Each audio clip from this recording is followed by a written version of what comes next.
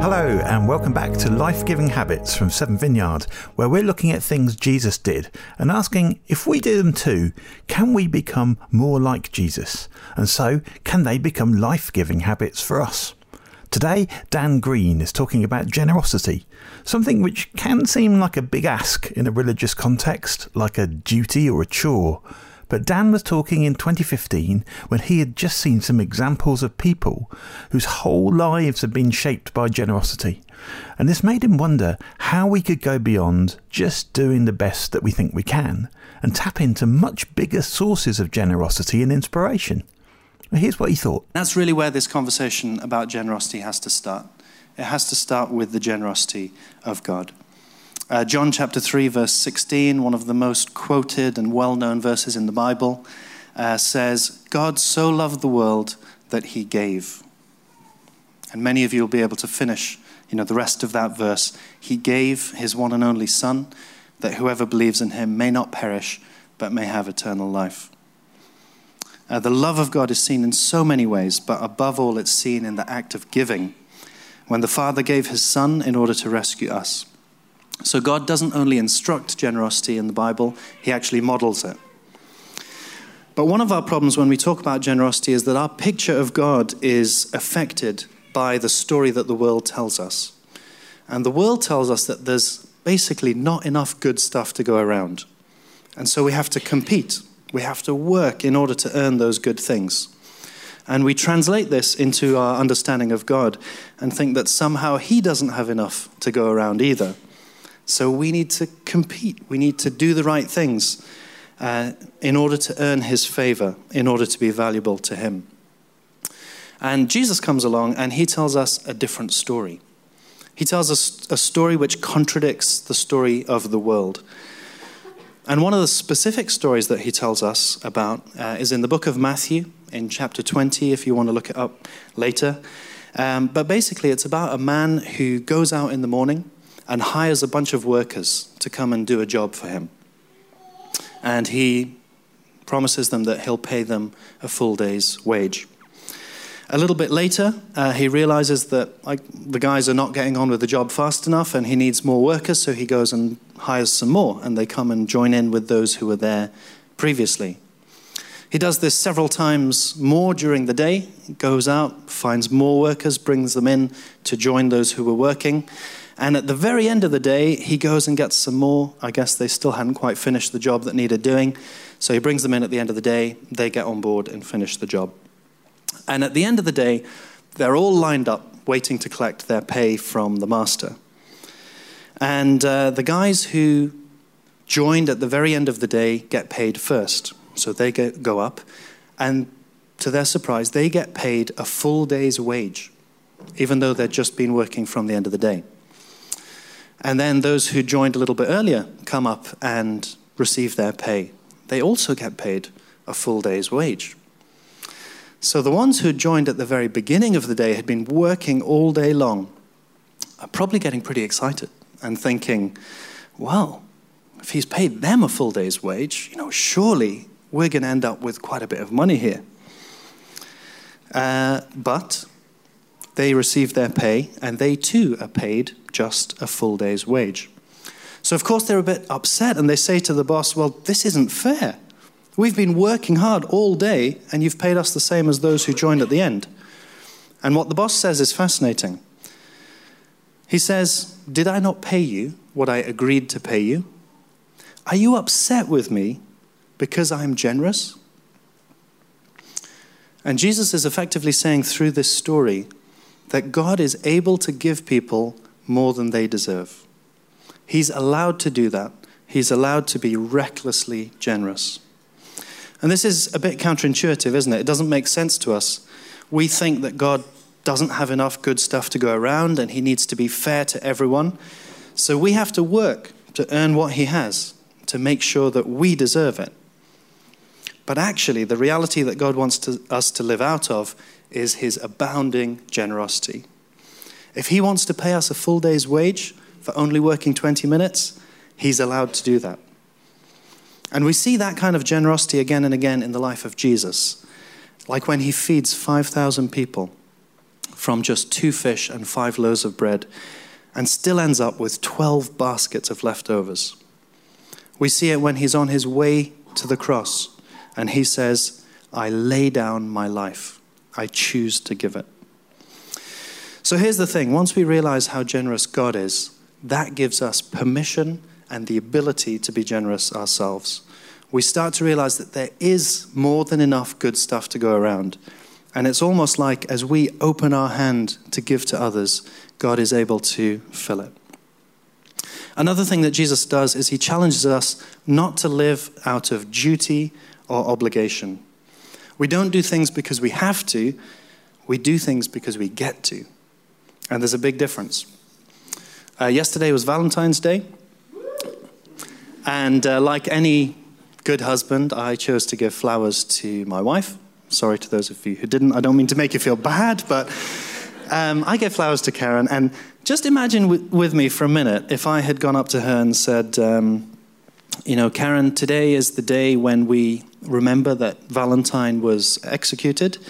And I thought I should probably go to the shop and pay more than is reasonable for a bunch of pretty mediocre-looking flowers in order to fit with the cultural convention of this day and to fulfill my duty to you as a husband. I thought I should, and so here they are. I present them to you. I expect if I'd done that, then Karen would have been a little unimpressed and probably pretty upset, because that's not how we're supposed to live, is it?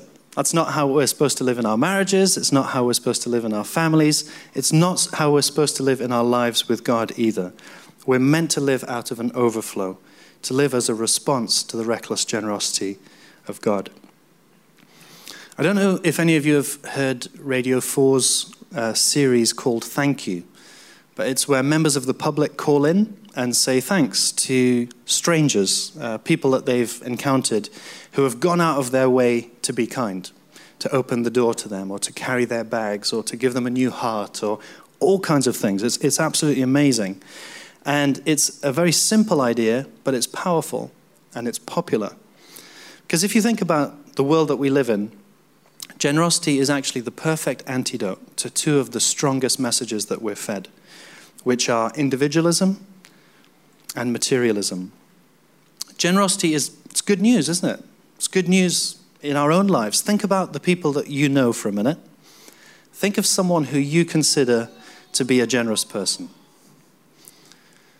And now think of somebody who you consider to be a little bit tight. We're all hoping that nobody's thinking of us right now. Which of those people is good news to you? Which of those people is someone that you want more of in your life? It's the person who's generous, right? Of course it is. Well, generosity is good news in our world today. And generosity also helps to break the power of materialism, the grip that it has on us. Giving things away breaks their power over us.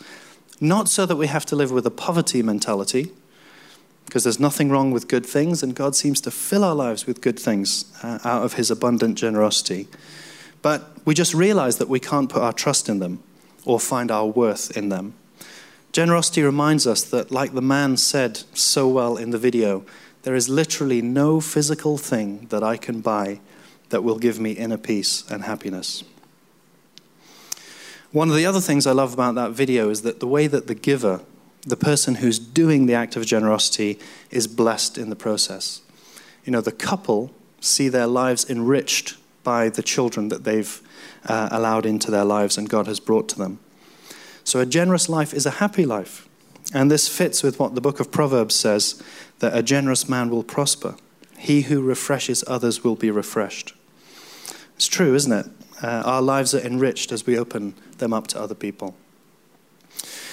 But I realize that I'm not really saying anything that you don't already know, because time and time again I've been blown away by the generosity of people in this church.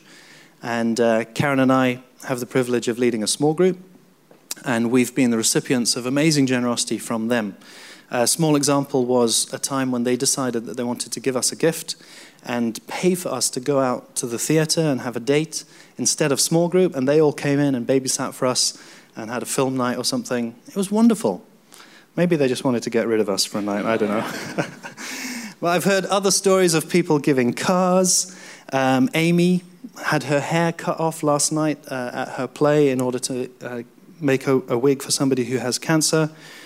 People have paid each other's bills. People are always making meals for families with new children. You know, we are a generous community, and so in a sense, this is nothing new.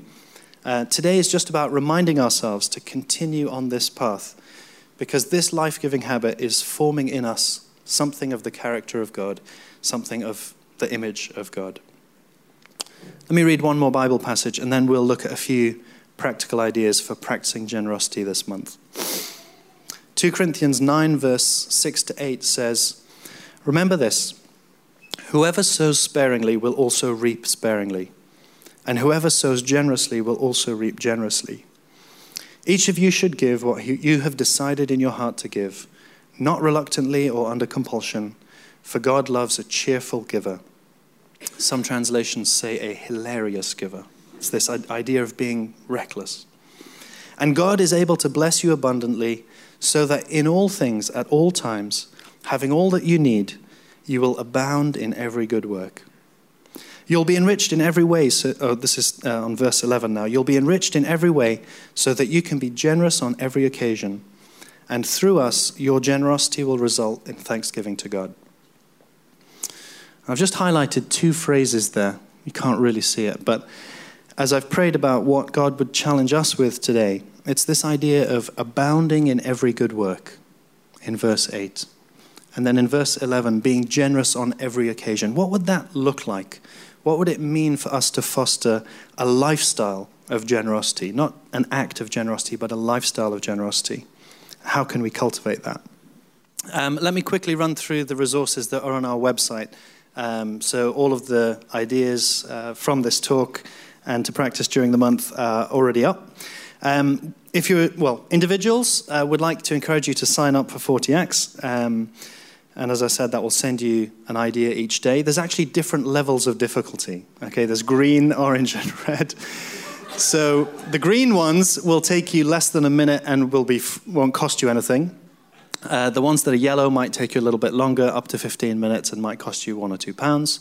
And the ones that are red are a bit more outrageous. So you can choose the level of generosity that you want to try and practice. And then we'd love you to share some stories if you feel that it's appropriate and wouldn't be embarrassing to anybody else, using hashtag 740acts or at 7vineyard on Twitter or Facebook, or of course you can email them to us as well. That's not so we can say how amazing we are. That's so that we can encourage one another, and like it says in Hebrews chapter 10, spur one another on towards love and good deeds. Households, there's some resources for families. If you have kids, then you can pick up one of these lovely calendars, which are on the information desk at the back. The ones at the back are actually laminated, so extra marks from Helen.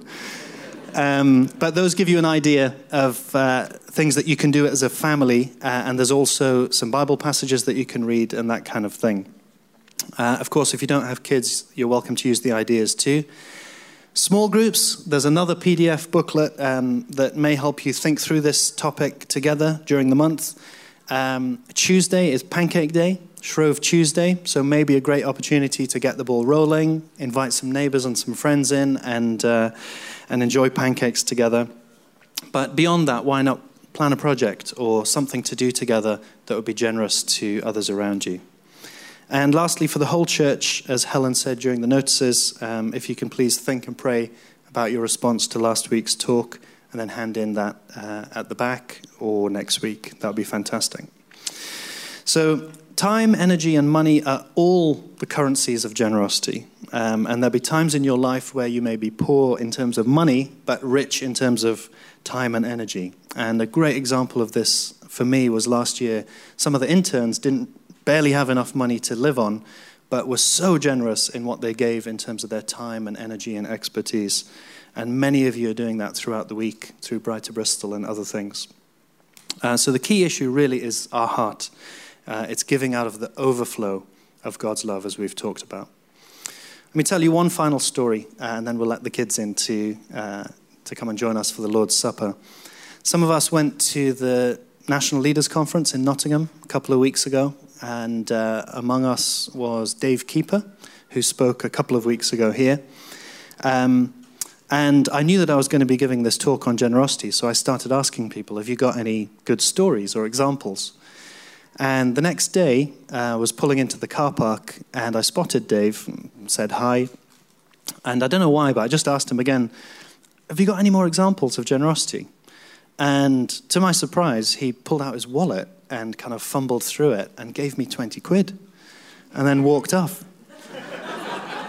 Great, I was thinking, this will cover coffee for the whole conference. But no, I was a bit taken aback, and I was driving, but fortunately Mal was next to me, and Mal said, hey, give it to her. And I looked out the window, and there was a girl doing the stewarding, wearing a high-vis jacket and freezing to death because it was really cold that week. So I had the window down, and I pulled over next to her and said, hi, this is for you. This is just to say thank you for all of the hard work that you're doing this week. And she obviously loved it too. But I think the thing that was so fun about it, and that I think God was reminding me of, was that because it was not my money, because it was Dave's money, it had come from him, I had no hesitation at all about giving it away. And it just reminded me that that's true of everything that we have, isn't it? All of our money, all of our time, all of our thoughts come from God and belong to him. And John Wimber, who started the Vineyard, had this phrase that he used to say, that I am just spare change in God's pocket. He can spend me however he wants. I'm just spare change in his pocket. He can spend me however he wants. So may that be our attitude during this Lent, during this period of generosity. May we be a people who have experienced and continue to experience the generosity, the boundless generosity of God. And may we be abundantly generous in how we live, so that we can reflect his love to others. And as 2 Corinthians 9 said, our generosity will result in thanksgiving to God. Amen.